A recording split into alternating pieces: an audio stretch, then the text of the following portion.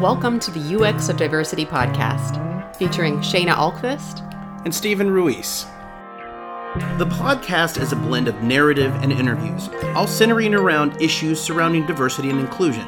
We will cover issues surrounding gender, race, LGBT, and other forms of diversity, including age. Although we'll emphasize diversity in the technology space, we'll also be drawing from fields including HR, academia, consulting services, and more.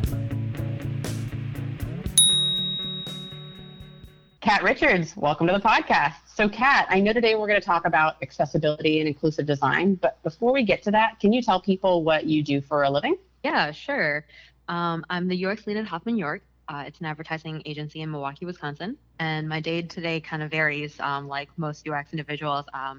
It depends on the day, and it kind of shifts from talking to stakeholders and end users to creating prototypes and wireframes, to facilitating workshops, to putting together content strategy guides. It's kind of all over. There are challenges for smaller or even mid-sized agencies to be able to implement those goals. But I mean, before we get into that, maybe you could tell us a little bit about what accessibility and inclusive design are. Yeah, absolutely. Accessibility is more special considerations for people with disabilities, how they perceive, interact, understand, or even navigate tools or services that we're building. Versus inclusive design, thinking about how do we redesign a product or an experience fundamentally so that the barrier doesn't even exist in the first place. I think that they both go hand in hand. I mean, accessibility is more like an attribute, whereas inclusive design is more like a method that kind of works together so that we can build an experience that is usable for everybody. My husband recently had a problem with deafness on one of his ears that was intermittent. So even though I come from a UX background, I'm having a new wave of empathy following his experience with a changing disability. I know that we all want to feel good and hold hands, but can you talk a little bit more about why businesses and agencies need to think about inclusive design? In an ideal world, we would have an endless amount of time and an endless amount of budget and a team to actually help execute all of these, right? But realistically, when we're scrambling for deadlines and making sure that the product that we promise is actually going to launch on time, unfortunately, the last thing we think about is, does it match, does it meet all the accessibility criteria and making sure that we're accommodating for everybody. So, I mean, we should be doing this because as a UX designer, we're building for everybody, right? But if you really needed actual rationale, just looking at numbers alone, there's 57 million individuals who identify as disabled individuals in just US. That's about 20% of the population, which is crazy. That's a huge amount of people that, we're not thinking about and creating a better solution for. From a UX perspective, we should be designing for everybody, and we're allowing individuals to have that independence by making sure that it works for not just your bigger population. Yeah, I think that's really, really a vital thing to keep in mind. I heard a really great quote that said something along the lines of, by designing based on our own abilities and perspectives, we create digital solutions that work for some, but unintentionally exclude others. And I think that's such a valid part, I think, of the design process, and something I teach UX at UCLA Extension, and that's part of the training now, and I don't think that's always been the case. It's really interesting to talk about the differentiation between accessibility and inclusive design, absolutely, and to just look at the numbers, right? When that moves into the business rationale, that can be something that's a really interesting conversation as well. And maybe you can expand on that a little bit. Yeah, absolutely. I mean, we're also going to be more thinking about, as a company, we're building a better business report, right? We're building product quality for everybody. And ideally, we'd also be looking at avoiding a lot of lawsuits. There has actually been companies who had accessibility litigations, like Target. Their first major class action was about $6 million, and then another $3.7 million just on legal fees. And then in addition to that, there's also Wells Fargo, who also went through that same process of getting sued for accessibility issues. In preparation for this conversation, I looked at the Target lawsuit, and it's really interesting to me. So ADA compliance, right? There are these legal requirements that you have to make businesses accessible to people of a variety of abilities. But what's interesting is now we're shifting away from brick and mortar stores into online shopping in the digital space. I wonder how many of these lawsuits we're going to see moving forward, where you're requiring that certain websites be accessible to everybody. Hopefully less of those lawsuits, because we're all thinking about this as part of our process. Yeah, absolutely. Well, hopefully, you know, as UX practitioners and people that are focused on diversity, there's a trend to make that just be baked into the process, which is such a hard thing to do. Like being able to empathize with somebody, and being able to create that sort of just bake it into the UX process is such a vital part of that. And, you know, I have a little bit of experience with that, but maybe you can, you know, tell us a little bit more about what other companies are doing. The two big ones that are off the top of my head, Microsoft and Google, they're actually doing a few things here about accessibility. Microsoft actually released a toolkit as well as activity cards for agencies or companies to kind of like experience as a team to put themselves in those situations with situational or temporary disabilities, to go through an exercise for a product or an experience to kind of build that empathy and understand the issues and the workarounds that they have to go through. Their guide actually was really interesting to me, because the way that they broke it down, they talk about persona spectrums and the different states of disability. So there's the permanent, the temporary, and situational. So like you mentioned earlier, your husband recently, you know, lost a little bit of hearing temporarily, and that's something that they talked about. So for instance, like for hearing, someone who is deaf is very different from someone who has an ear infection versus someone at a bar where they can't really hear. But the solution that we're creating works for all three types, right? But they're all very different still. Oh, that's so interesting. And I wonder too, if you have to have, accessibility is not the right word in this conversation, but you know, ease of finding that out. So if you're someone who is deaf, the tools that you have at your disposal and the expectations you have are very different than a bartender who is not trained to look for solutions when they can't hear. Yes, absolutely. So, you know, Kat, you had mentioned, for instance, being hard of hearing. What other kinds of, you know, disabilities or design considerations should we keep in mind? Yeah, actually, Microsoft does a great job talking a little bit about that as well. They break out additional considerations like visual, color blindness, motor and mobility, the hearing that we've already talked about, seizures as well, sensitivity to light, motions, or even like flickering on websites or apps or anything like that, as well as learning disabilities. So not all of them are physical. There's a lot of other ones that are definitely covered in the guide. Oh, that's interesting. No, and I mean, you mentioned, for instance, visual disabilities, like even color blindness. I recently, through the advice of Tristan Harris, who's the founder of the Time Well Spent movement, he has a series of recommendations for how to break away from addictive technologies. And one of his recommendations is that you can turn your phone into grayscale mode, on the iPhone at least. And what's interesting about it is he recommends it because it's less jarring and less interesting and sort of gamified. But what I found interesting was that it was a lot harder to use the technology because you are removing a whole layer of contrast and information. And I remember thinking, clearly these products were not designed for people who are colorblind. They're designed for people who can see all the colors. And so I ended up not using it in grayscale mode very often, in part because it was so difficult to navigate. Yeah, that's crazy. You know, and I think that's such a really good example of how you can try to form that empathetic bond with people that have different types of ability that you do. I was at the Santa Monica College cohort graduation for interaction design this past weekend, and there was one paraplegic student that they had that had done an example of what it feels like to be a paraplegic and use digital tools. And part of it was like taking a large size marshmallow and putting it in your mouth and sitting on your hands and trying to interact with different things and writing different things. And it was a very, very powerful experience. And I think that it's a really, you know, as UX designers, it's really important for us to do this. And it's really fascinating how that some of that thinking trickles into, say, Fortune 500 company thinking. And maybe that's something we could talk a little bit about, because I know that, Kat, that there was a study that you had mentioned. Maybe you could expand on that a little bit. Yeah, absolutely. So I did a little digging before this conversation, and there was a study done last year where they compared 30 Fortune 500 companies, and they kind of all vary from B2B to B2C across financial, healthcare, technology, manufacturing, and then I think retail and wholesale was also on there. And what they did was kind of go through an accessibility checklist as well as looking through their SEO to compare how they rank.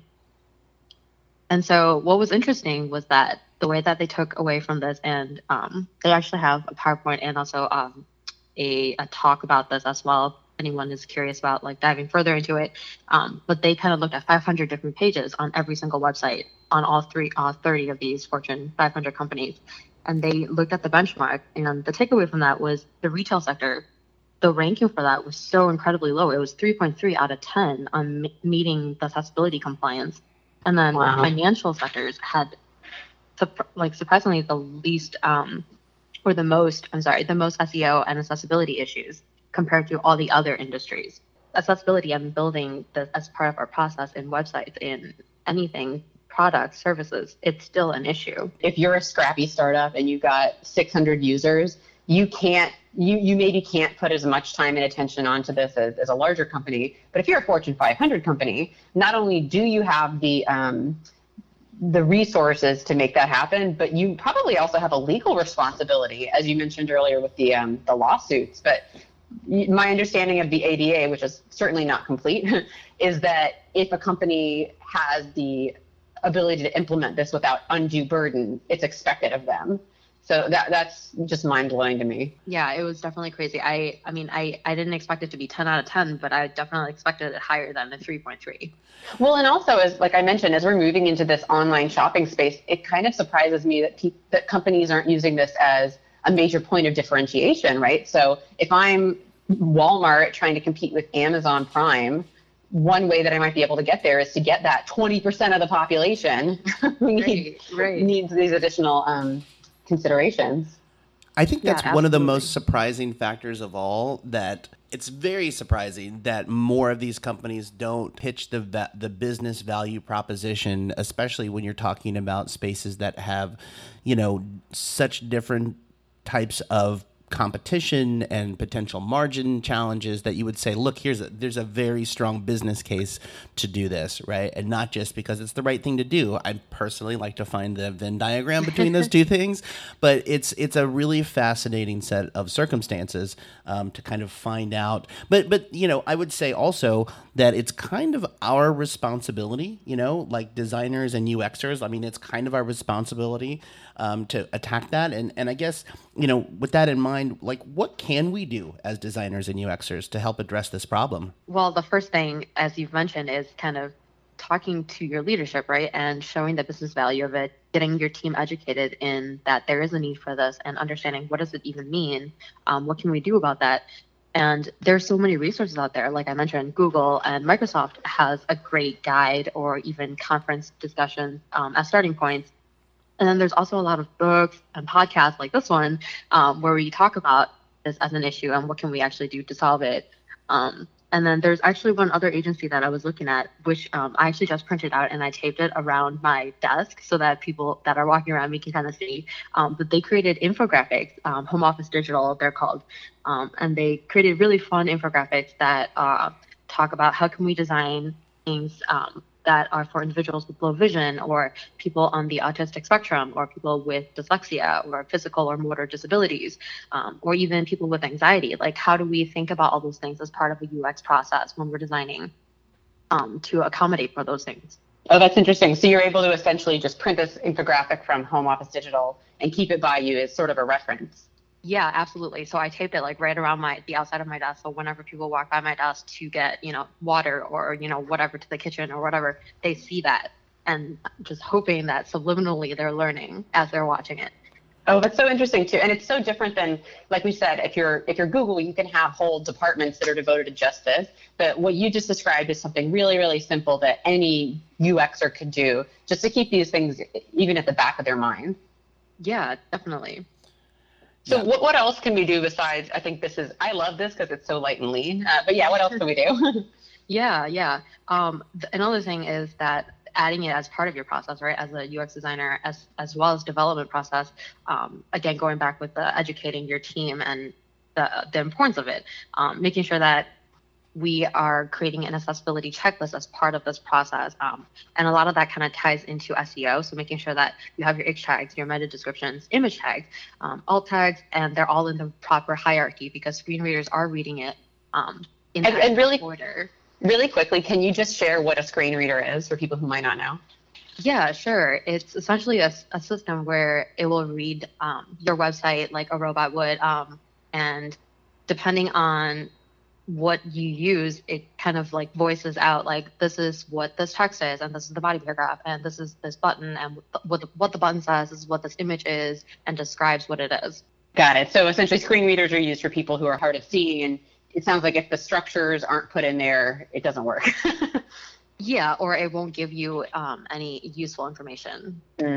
So for instance, if you can't see and there's a visual image or a photograph or something, and you didn't really put in a description of what that photo is, it just says a photo. What can you do with that information? What about from the content side? Is there anything that we could do from the content side? Yeah, making sure that content-wise you can resize it up to 200% without using, assistive technology. Again, making sure that the content that you want end users to read is in the right priority, it's in the right hierarchy, and then as well as making sure that users have the control on how they want to interact with the content. And Google mentions this a little bit too from their recent seminar at the Google I/O 18 conference, and they talk a little bit about making sure that you're grouping your controls and your labels together, making sure that the tabbing structure works within the keyboard and the content is organized within groups so that, for instance, the example that they gave was you're on a listing view and you're looking for a car or you're looking for a hotel.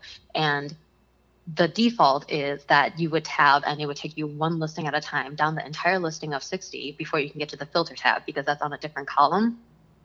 And so this is, sorry to interrupt. So this is, because I didn't understand this the first time I read it. So essentially, you're talking about if someone's not using a mouse and they want to navigate on a web page, they're literally using the tab button to move down the page. Correct. Got it. And so for them to get to the filter section, they have to go through the entire listing on the left side first because that's how the content was organized on the page when it was developed. And so you're thinking about that. They have to tab through all of those results before they get to the filter to find exactly what they're looking for. So what they were recommending from Google's perspective was grouping those listings as one group, and then the user would be able to go into clicking enter on the key and saying like, that's the group I want. Now I want to get into it and dive deeper into that instead of, having to force them to go down the listing and then get to the filters, which is where they wanted to go from the first place. Oh, that's interesting. And I can imagine, 'cause I know when I was a child back in the day and AOL was all the rage, I remember using the tabs and spacebar intuitively to navigate through the space because it felt quicker. So I'm wondering if also this wouldn't be helpful just for people who with accessibility issues, but for maybe power users who just want to absolutely, mean tear through this website. Yeah, absolutely. Oh, that's too funny. That's a really good point, though. When you start to look at things like best practices around some of these things, these can be translated into best practices across the board, because if you're really formatting your content to be accessible to a screen reader, you're also creating content that's much better from an SEO perspective overall, right? So that's a pretty cool. That's pretty cool. And I imagine, Kat, that a lot of this, especially from a UX perspective, takes some testing, right? So how does that work in your world? Yeah, absolutely. I mean, as a UX designer, you should definitely be testing all the time on anything you're building anyways. At least that's what I'm hoping all of us are doing. But, from a UX perspective, making sure that you're talking and testing with disabled users from all spectrums, and actually empathizing with them and understanding the situations and the workarounds that they have to go through. Again, on top of that, manually testing with screen readers and keyboards as well, on your prototypes or on your UAT sites or anything like that. And you can also use screen readers. There's so many out there. The one that I can think of off the top of my head is JAWS. Otherwise, you can also do TalkBack through Android or VoiceOver for iOS, just to see how the screen reader would decipher your website. And is it reading back the content properly, or is it in the right hierarchy?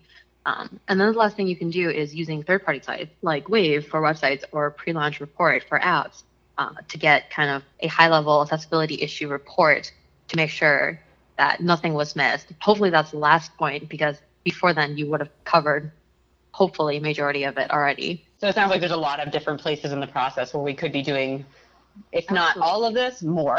Yes. That's there's a lot there, right? So from your perspective, like what would you say, like if you were to kind of, have an elevator pitch, right? So, I mean, to summarize, like essentially what we kind of just talked about, making sure that we get the company buy-in as well as team education, making sure that they all understand the value of this and why it's even important. And, we can even do something simple like a workshop where we can build that empathy and put ourselves in the situational or temporary disability and experience what that feels like and feel that frustration and understand the existing workarounds that a lot of people have to go through. In addition to that, as I mentioned, the accessibility checklist as a part of the design and the development process, making sure that we're checking all the items. So think about like, did we cover all the H tags? Did we cover all the meta descriptions? Did we cover all of that SEO? And then, of course, the most important one, talking to and testing with disabled users, making sure that we're hearing what they're telling us. Like with every UX process, we're talking to our end users because we're not the users, they are.